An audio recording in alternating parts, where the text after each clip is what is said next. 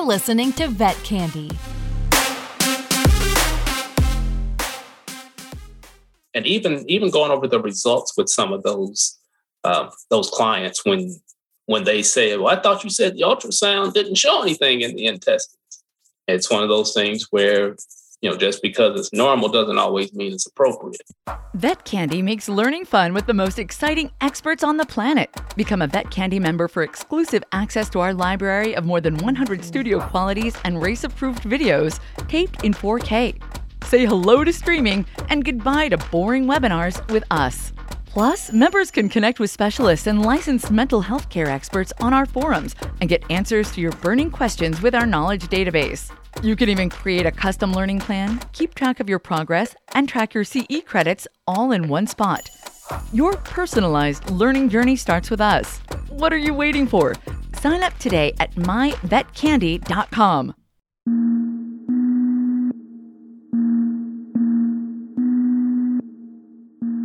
Welcome to the Vet Mysteries podcast. My name is Dr. Courtney.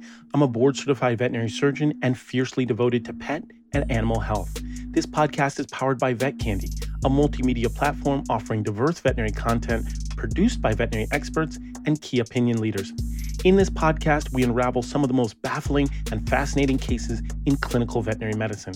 Please let us know how you feel about these cases. You can find us on socials at Dr. Courtney DVM and at MyVetCandy. Now, let's get started. When we talk about veterinary experts and key opinion leaders, when we talk about internal medicine, when we talk about the worst of the worst diseases, there's an internal medicine specialist that I really wanted to talk to. There's no one else when it comes to internal medicine that I would be more excited about talking to besides Dr. Forrest Cummings, internal medicine specialist. Welcome to the podcast, Dr. Cummings.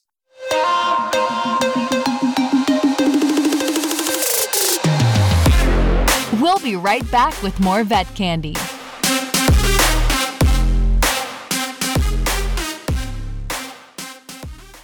Vet Candy makes learning fun with the most exciting experts on the planet. Become a Vet Candy member for exclusive access to our library of more than 100 studio qualities and race-approved videos taped in 4K. Say hello to streaming and goodbye to boring webinars with us. Plus, members can connect with specialists and licensed mental health care experts on our forums and get answers to your burning questions with our knowledge database. You can even create a custom learning plan, keep track of your progress, and track your CE credits all in one spot. Your personalized learning journey starts with us. What are you waiting for? Sign up today at myvetcandy.com. Thank you. Thank you for having me. I was excited when I got the invitation. Obviously we go back 20 years now, man. So yeah, in full disclosure, I wasn't going to tell anybody because I didn't want to ruin your reputation, but we are close friends. So I really, in all seriousness, I really appreciate you being here today. When I say that I was excited to talk to an internal medicine specialist, I mean that from a professional standpoint, but I also mean that from a personal standpoint. You're an outstanding person and human being, and I'm really looking forward to our conversation today. And so, if we do want to get super mysterious about it, we'll even go a step further and say that you had to tolerate me for a year as my roommate. I don't even know how to encapsulate that experience, but just saying very simply, I'm sorry, man. I'm sorry that you had to go through all of that, but you made it through. You made it through and you survived that year. And I appreciate that. Oh, yeah. No, it was a fun year. It was our first year in vet school, man. That was a crazy time. Oh, it was insane because, I think about, a young kid coming down from Connecticut, that East Coast aura, that East Coast attitude, the East Coast feeling. And you're coming from Louisville, Kentucky, right? At the time, right? Right. Right. So you've got this sort of clash of the worlds, right? East Coast and Kentucky. And somehow we made it work, but we were learning, a brand new language in vet school, learning about different cultures and people. Yeah, it was a wild time, man. It was a really wild time. But before we get to that, listen, you and I can talk about this for a while. But before we get to that, I've asked you this question before, but share with the audience, what was it like where you were growing up?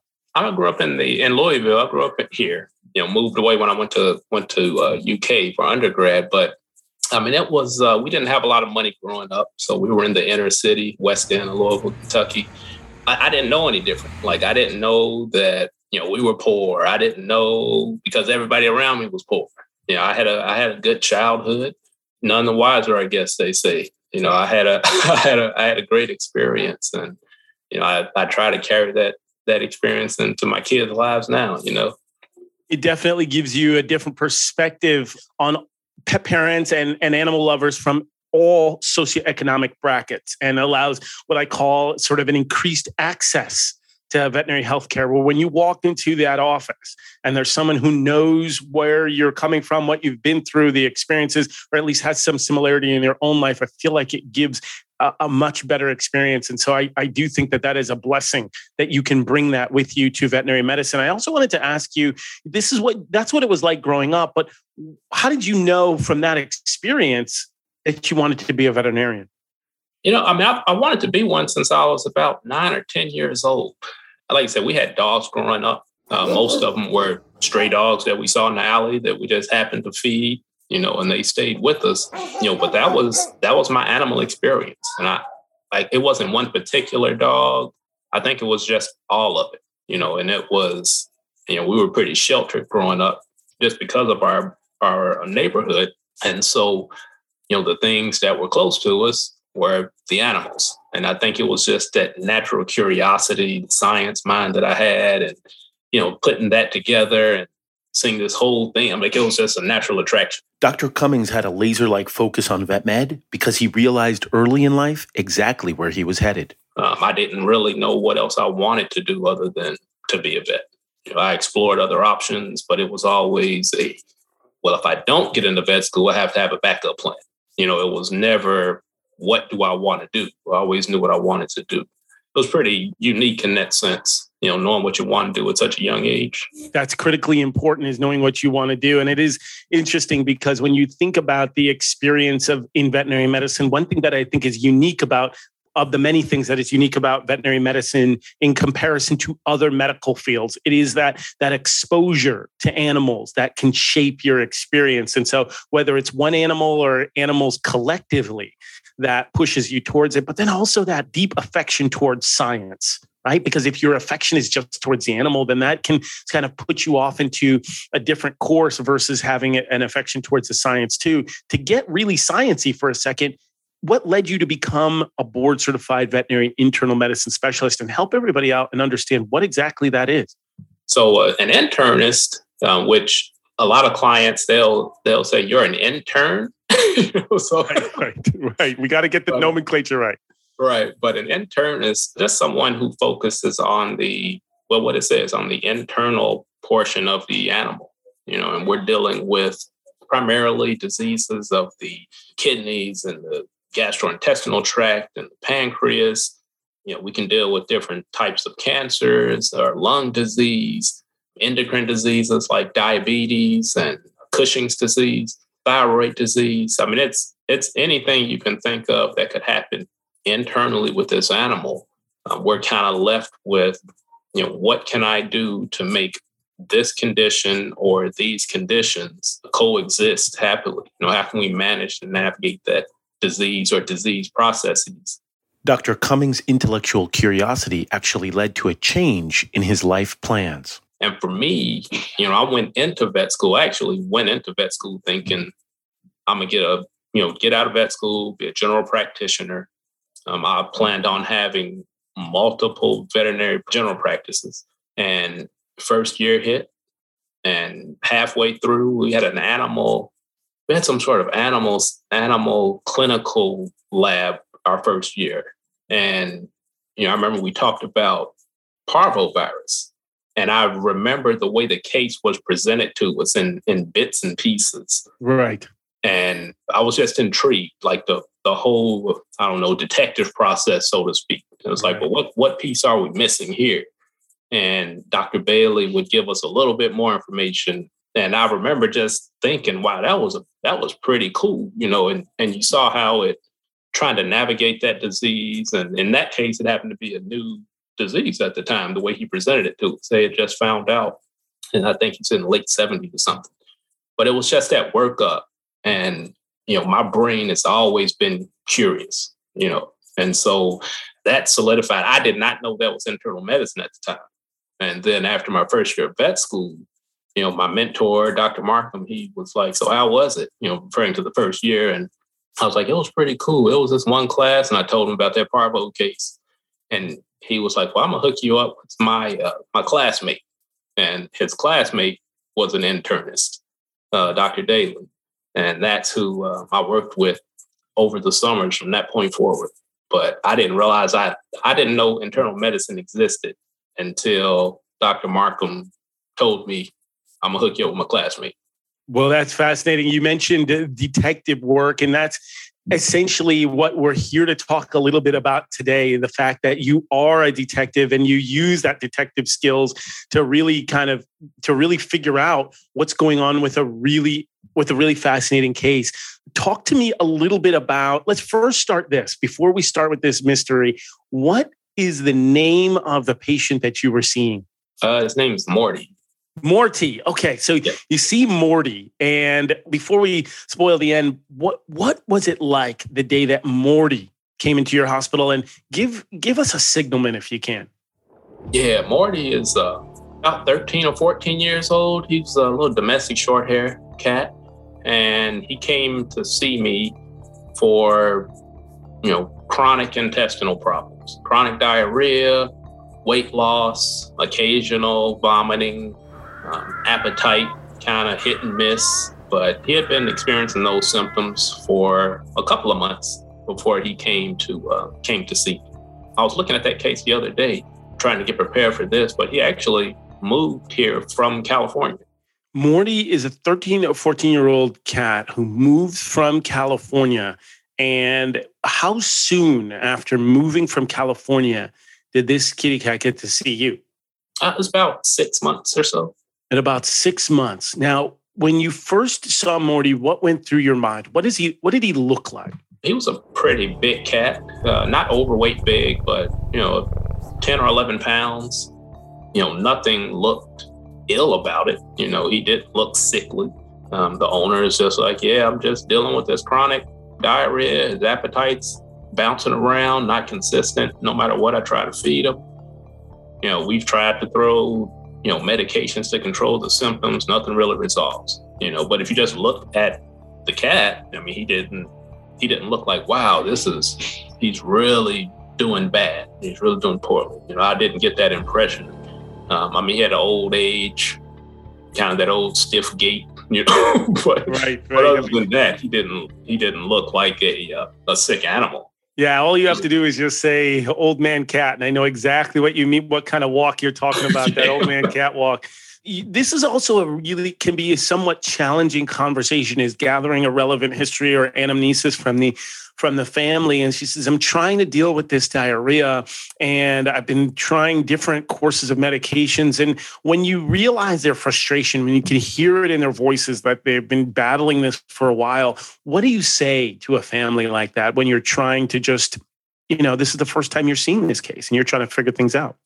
Yeah, I generally, before I jump right into the reason they're there, I usually try to get, a little bit of information about, well, I know why you're here. That's obvious. You filled out a referral form. Right. So the big mystery is, no mystery at all as to why they're in the hospital. But I generally just try to find out more about what other things are going on with the animal. That gives me a lot of information. It can help target my questions. As far as, is he indoor? Is he outdoor? Just tell me about, Morty's life. Does he have other cats in the household? Has he always been sickly? Does he have any other issues that I need to be made aware of? Because all of that information, as much as clients don't realize it, it helps me to form an assessment. Dr. Cummings also elaborates on why the clinical signs of vomiting and diarrhea are not actually diagnoses. Just to say there's vomiting or just to say that there's diarrhea really in the grand scheme of things mean nothing to me. Right. Because so many things can cause vomiting. So many things can cause diarrhea. And so when I hear that, a lot of clients think that, oh, well, it must be the intestine. Actually, you have other things. So that's a really important point. I don't want to interrupt you there, but that's so critical. And I'm so glad that you brought that up, and that vomiting and diarrhea is not a diagnosis, right? It is a symptom or a clinical sign of a diagnosis. And so please go on. Some will think that vomiting and diarrhea is related to the intestine, and sometimes it's not, right? Correct. So, yeah, I mean, it was, and that's the information that I just try to get from the owner. So, I'm just gathering history, gathering history about the environment, gathering history about other problems that they may have. And now once I get that information, I can make some of the other stuff make sense. What's the lab work look like that's been done? And how am I going to formulate my game plan? It's now a little bit more precise to say, okay, now I see what's been done, what tests we have, what the results show me. And I got a little bit more information from you. And with that, I think we ought to really go down this path. But yeah, that's super important, that history that you gained. So those vital pieces of information, those morsels of information, and that's part of the reason why I think it's so critical that whoever is the caretaker for that animal, it presents with the cat to the hospital, because not to be glib, but these are important questions, and Morty's not going to answer them, right? And so it's so critical that we get this history from the primary caretaker. So you get that history, you get those morsels of information. So where do you go next, and how did you decide on that particular, as you say, game plan? Yeah, so after I got a little bit more information and again, just trying to figure out what medications and things have been tried and what helped or didn't help. It obviously didn't help all the way or it wouldn't come see me, but try to quantify, how long did this work, before you saw that things relapsed. Like I said, I gathered that information and now I can say, okay, well, we haven't had any updated what we like to call minimum database, So it's been about 4 months because, like I said, she had just moved there about 6 months prior to seeing me. And so she is, was trying to find a vet in the meantime. And fast forward, I think that blood work was probably about 3 or 4 months old at the time I had seen it. So, when I have that situation, the animal's still sickly. Dr. Cummings goes on to emphasize the need for current, up-to-date diagnostics. I kind of say, okay, well, here's the blood work from back then, but, and that's the hard part. It's also trying to convince the owner, well, I just did that. Well, you did that last, but you didn't just do that. And that's kind of have to impress upon the clients is that, yes, I repeated this test, but a lot has happened in this time frame. And you said your animal's not better. So could it have been normal back then?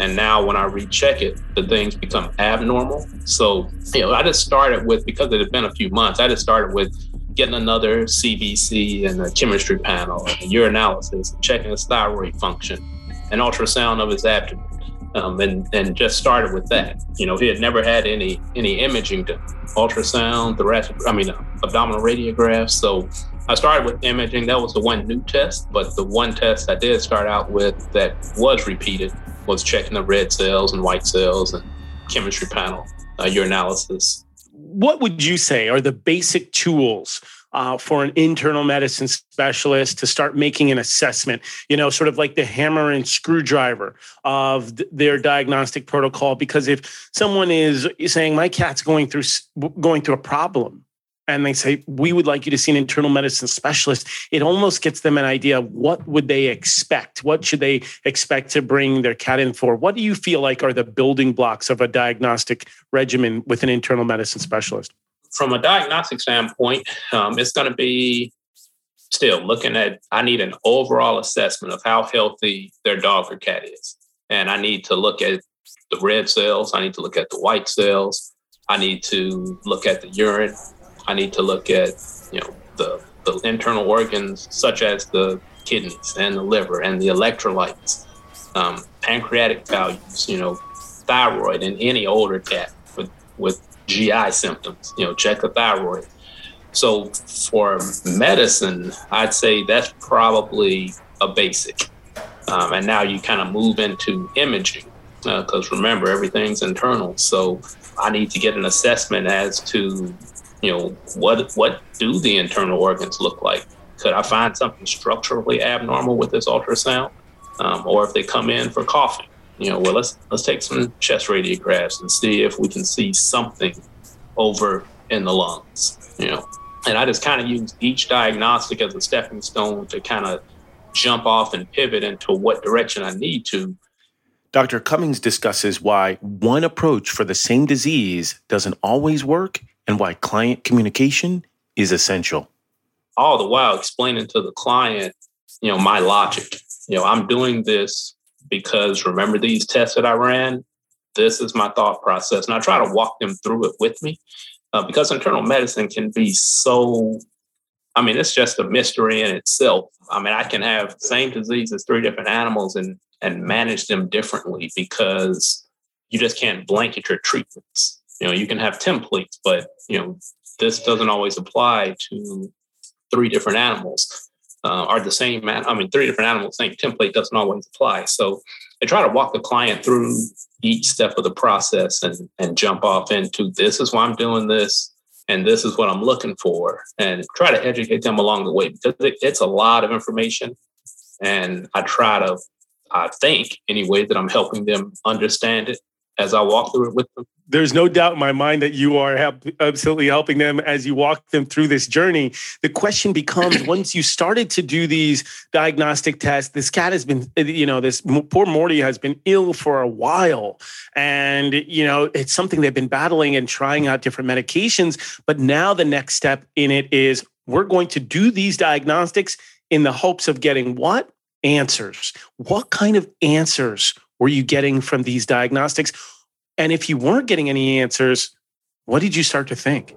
Yeah, so the blood work was honestly pretty boring, which is, it's another way of saying it all looked normal. Right, the colloquial expression of boring, just so everybody knows, when you have a diagnostic that is boring, that's a good thing. I used to have a mentor who used to say, hey, how's it going in there in surgery? And I used to say to my mentor, oh, it's really interesting. And my mentor used to say to me, I don't like interesting. And what I think he meant by that is interesting generally means not a great prognosis. It generally means more advanced treatments. It generally means more nursing care, more complicated case for that particular patient, not good. So if you have something that is boring, that's good. Please continue.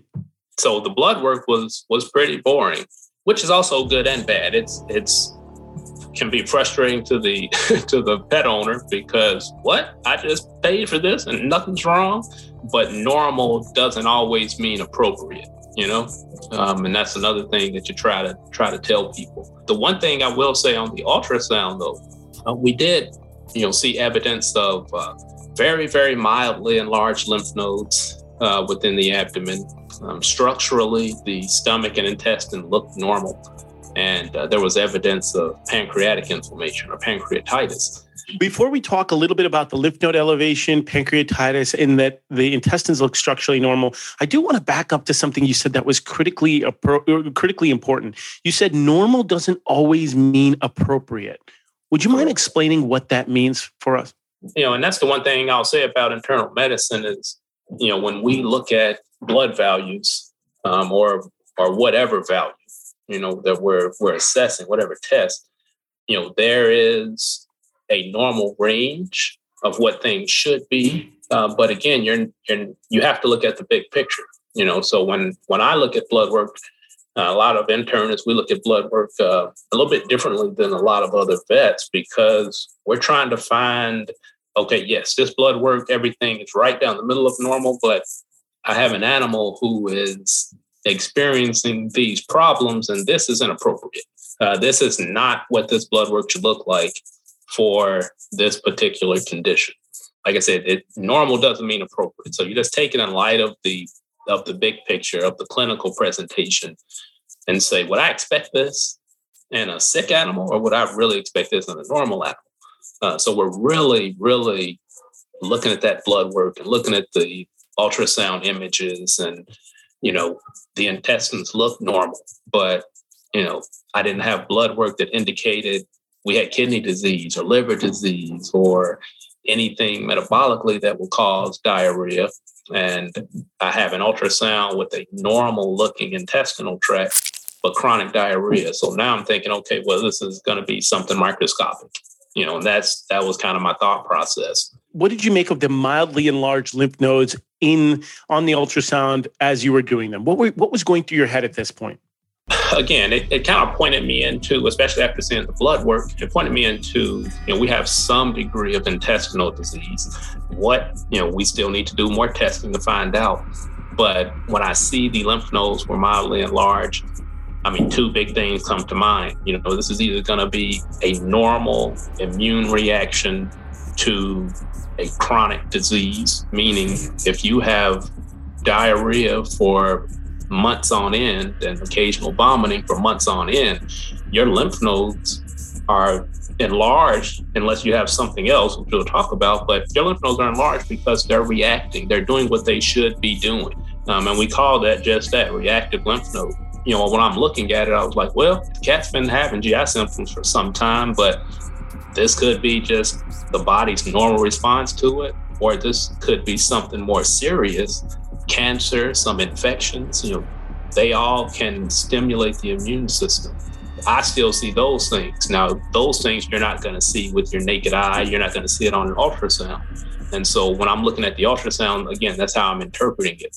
That's a really important point. So on your differential list, or basically a list of things of what the top things that this could be, these sort of enlarged lymph nodes or mesenteric lymphadenopathy with a normal looking intestine, the top of your list are things like infection, inflammation, and inflammatory disease. And then would it be fair to say cancer? Or are there other things that you're thinking about on your list at this point? Yeah, those would be the big three. And again, those are the big three in an older animal. If he were younger, I would prioritize that, and I probably would not include a cancerous process, or I guess I can't exclude it. I would tell the owners it's on the list, but it's not high on my list. So I take those differentials and prioritize it, again, based on all of the information and try to present it to the owner in that way. You said in an older animal, you would not prioritize cancer. A younger animal. Okay. A younger animal, you would not prioritize cancer. So this is truly a mystery, right? This is truly a mystery. You're trying to unravel this mystery. You get these results back. And then to take a little bit deeper down this rabbit hole of this mystery, where do you go from there? So after this, I ended up doing a test that's called a maldigestion panel, where we actually now are measuring vitamin levels that are markers for intestinal health. For measuring cobalamin, which is vitamin B12, measuring folate. That was my next test, is now I need to start really focusing in on the intestinal tract. I saw that the pancreas was already inflamed. It's physically connected to the intestines. And so a lot of times in cats, about 25% of them will have concurrent pancreatic inflammation and intestinal inflammation. They go together, those two diseases, because they all help with the digestion process. So we measured pancreatic values, we measured vitamin levels, and sure enough, vitamin levels came back deficient. So that let me know, okay, now the intestines, I know they're affected because of the symptoms, but now I know I have some deficiencies that at least I can start correcting by supplementing vitamin B12.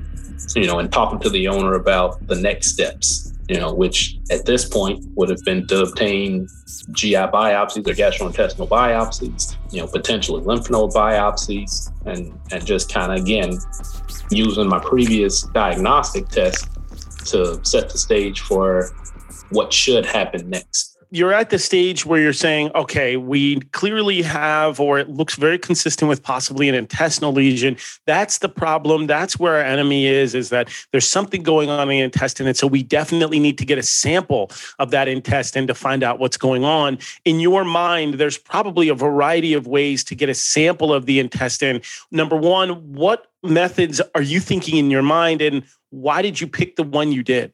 Well, I'm thinking endoscopy. Because that's what internists do. Just taking a camera right into the mouth, down into the stomach and the first part of the small intestine. We could have done colonoscopy as well. That's generally the way that I start my diagnostics. But if I see things that would, and I talk to the clients about these things with each case.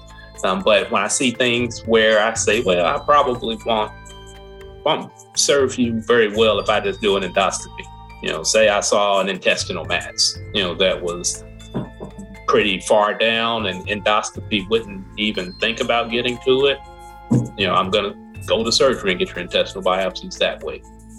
It also allows them to look at the other organs and biopsy anything else that needs to be biopsied.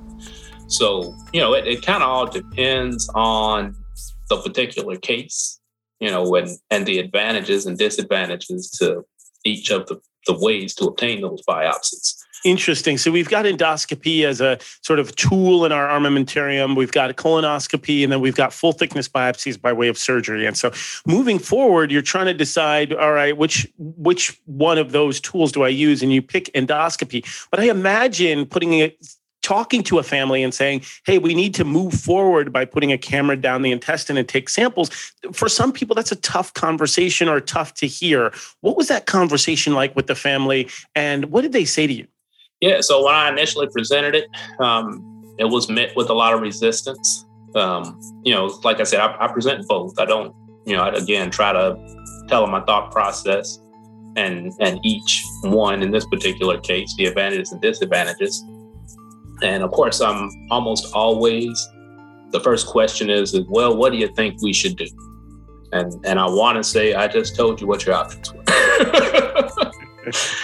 No, but seriously, when they give me that response, again, I just go back to, well, in an ideal world, we'd be getting biopsies so we can figure out the last piece of this puzzle.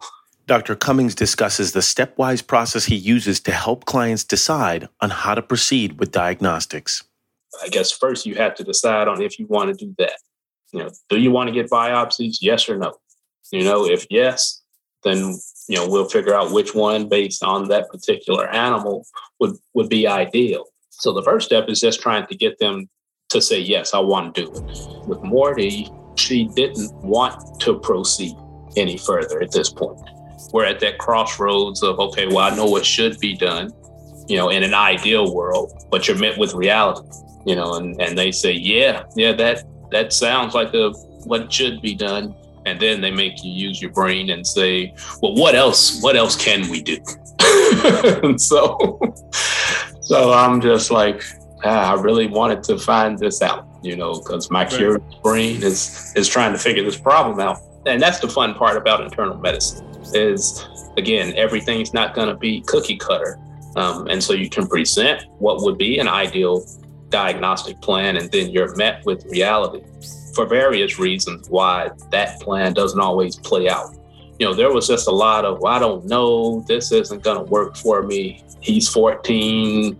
It's just, all of these questions that are not questions, all of these statements that they have, and right or wrong, it boils down to, well, I need to come up with something else to try to help out that hasn't been done. At the same time, I don't want to start something that, if she decides to change her mind, would alter my test results. So, that's an internal struggle that I have to deal with and kind of sort through and say, well, what can I do? What can't I do to see if I can, help? But again, not hinder any results if they do decide to proceed forward. Absolutely. And so, you're trying to figure out, how do I help and what can I essentially do? Were you were able to proceed with the endoscopy, and how did that go? Yeah, so I was able to proceed about 4 months later. 4 months later. Unreal. You were able to get your diagnostic test at 4 months later. And what do you think was the primary delay, primary hang up? Very simply put, was it financial? I don't think it was financial. Looking back on it, it's not like the price has changed, so I think it was just how much, and this is something that veterinarians have to kind of keep in perspective, because it's easy to make a recommendation, but there are a lot of other factors that play into it, besides money. And so when in speaking with the client, she was just trying to figure out how much does she put him through.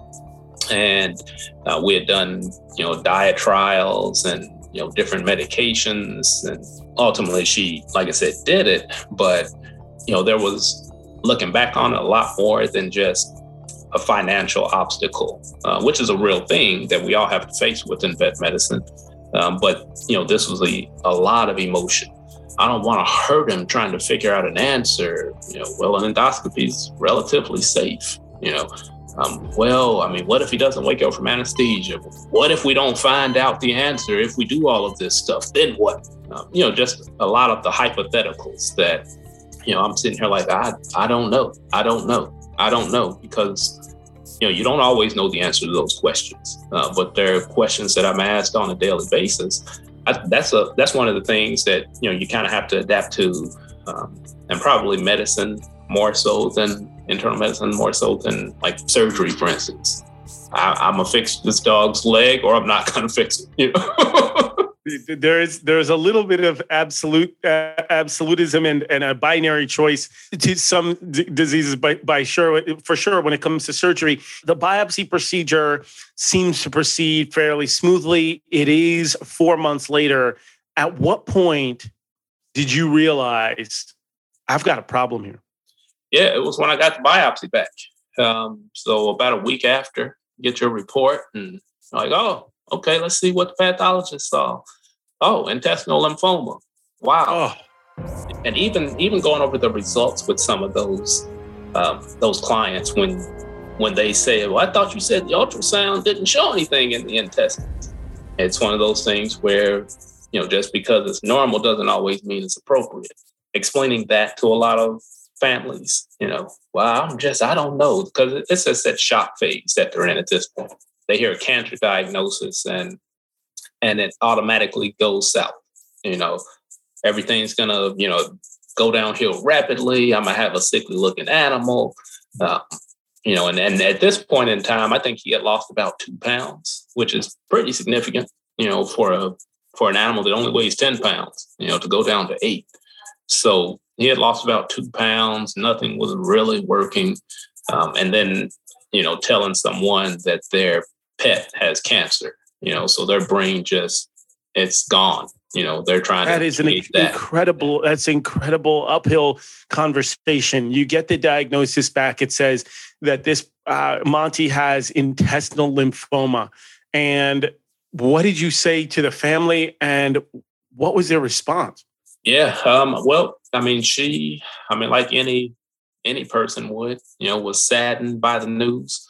This was, over the phone when I got the report. So, but you can hear the emotions in their voice. You don't need to be physically there to know that they're struggling with this information. And a lot of times owners blame themselves.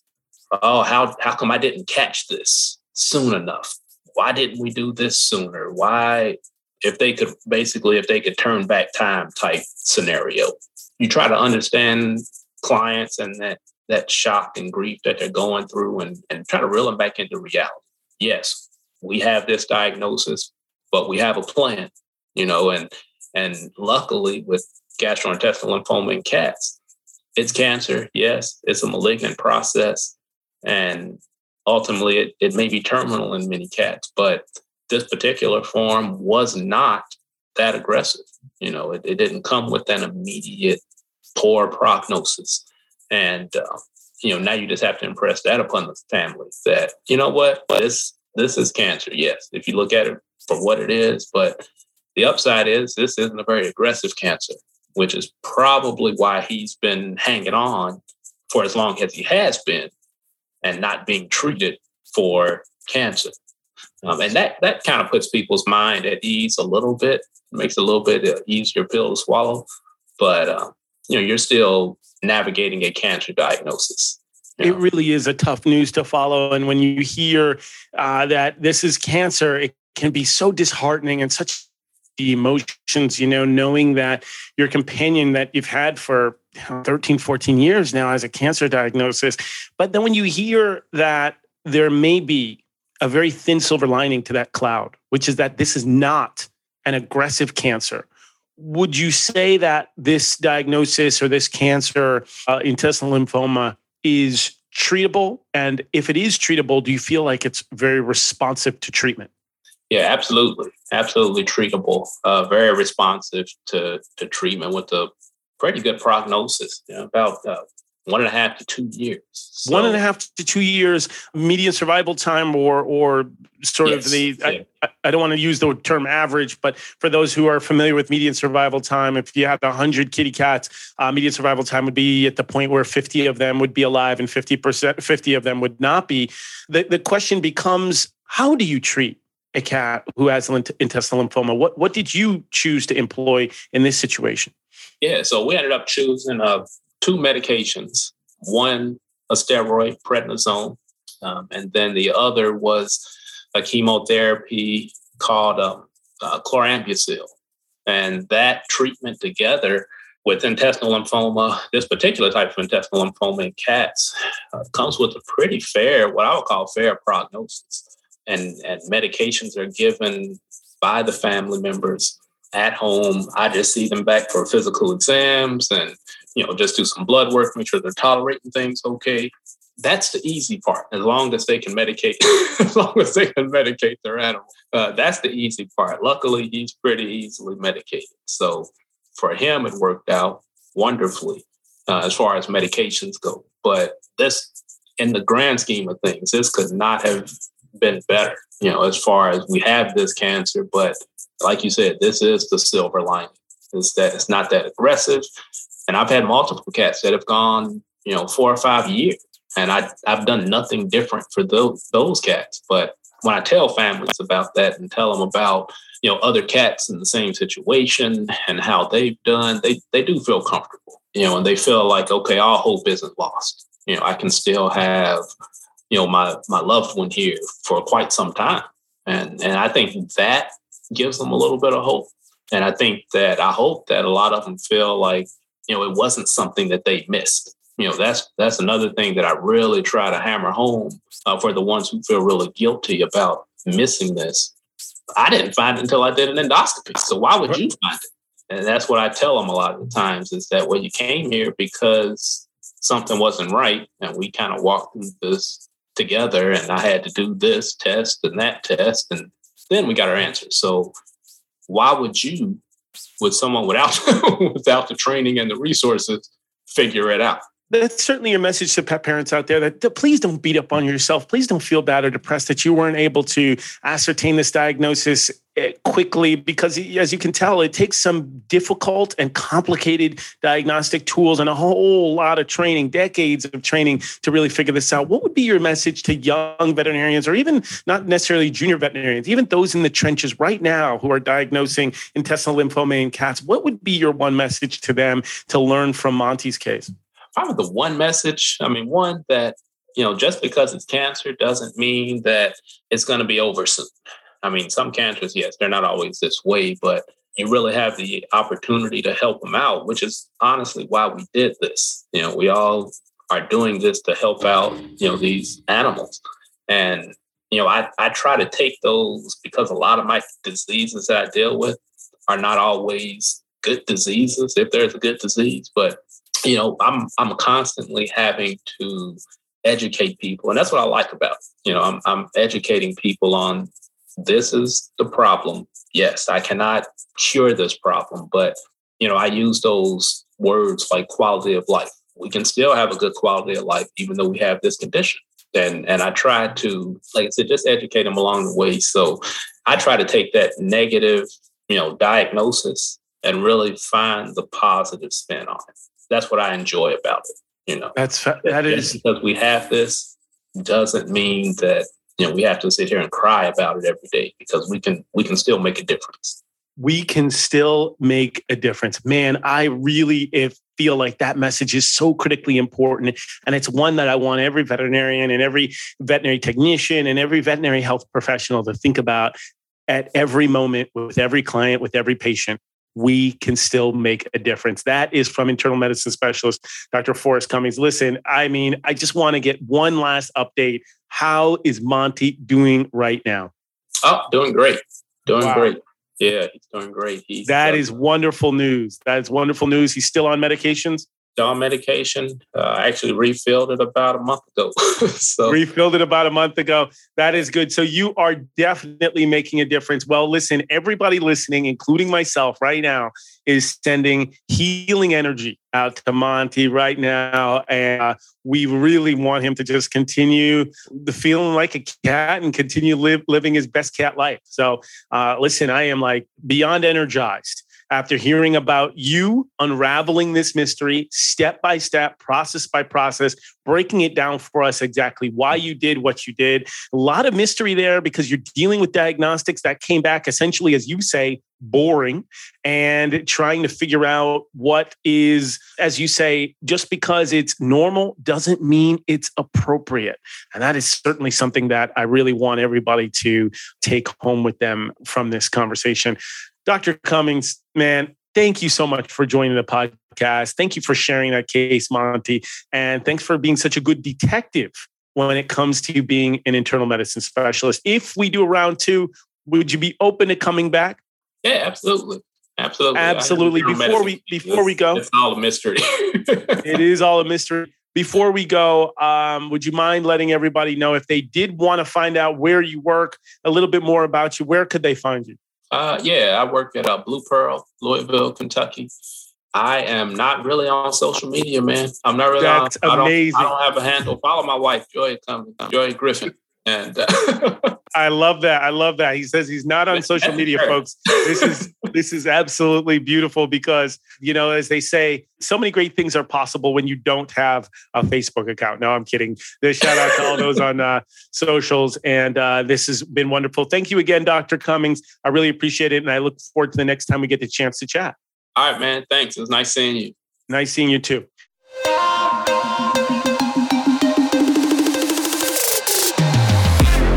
We'll be right back with more Vet Candy.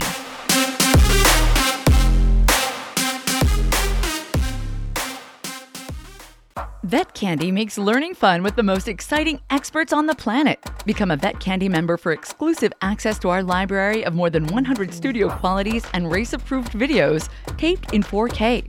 Say hello to streaming and goodbye to boring webinars with us. Plus, members can connect with specialists and licensed mental health care experts on our forums and get answers to your burning questions with our knowledge database. You can even create a custom learning plan, keep track of your progress, and track your CE credits all in one spot. Your personalized learning journey starts with us. What are you waiting for? Sign up today at myvetcandy.com. There you have it, folks. You got to hear from Dr. Cummings, internal medicine specialist out in Louisville, Kentucky. Got a chance to talk to us about Monty, a cat who had intestinal lymphoma, but that diagnosis only was achieved through diligent and methodical process of the diagnosis of essentially unraveling this mystery. We could have thought it was possibly an inflammatory bowel disease or maybe an infection. And unfortunately, it came back as intestinal lymphoma. But the key that Dr. Cummings mentioned is at every step, you can still make a difference. So we definitely want to give a big shout out to him for joining the podcast. And as always, thank you for joining the Vet Mysteries podcast. Remember, there is nothing stronger than the human-animal bond. Please take care of your pets and each other.